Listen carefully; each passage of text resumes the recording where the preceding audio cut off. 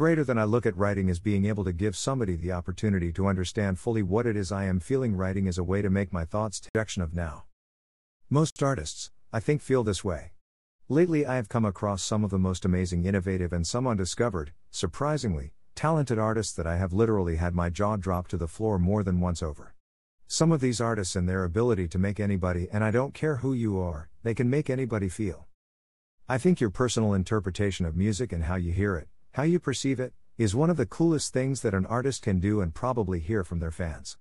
Most of the time it's probably not at all what the artist in fact was feeling or trying to portray.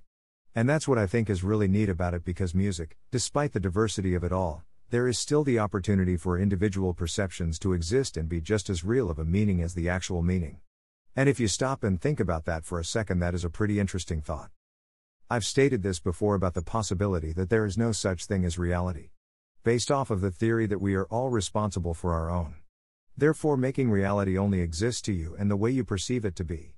And in all actuality, it just isn't possible for anyone else to ever really see, hear, or understand things your way to its entirety.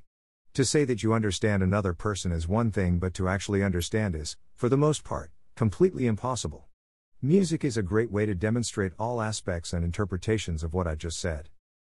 The ability to think is almost being stripped away from us because of technology, and really music seems to be the only thing left, and this is going to sound dramatic, but think about it before you judge.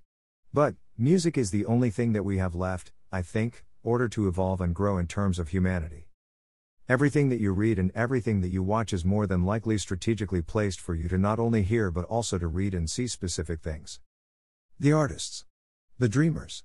The music makers. They are our only hope for the progression towards anything other than technology. So basically, it is possible that the only thing standing between you and your freedom to think for yourself is merely a song. Now that is what I call a precious gift. So whatever you do, let the artists sleep. And please don't ever stop singing that which lulls them. Even if you've forgotten the words. It is imperative that you hold on to at least the rhythm. Because if not, you might be risk losing our purpose, your reason. For they need to have a rhyme in the first place. The dreamer of the dreams.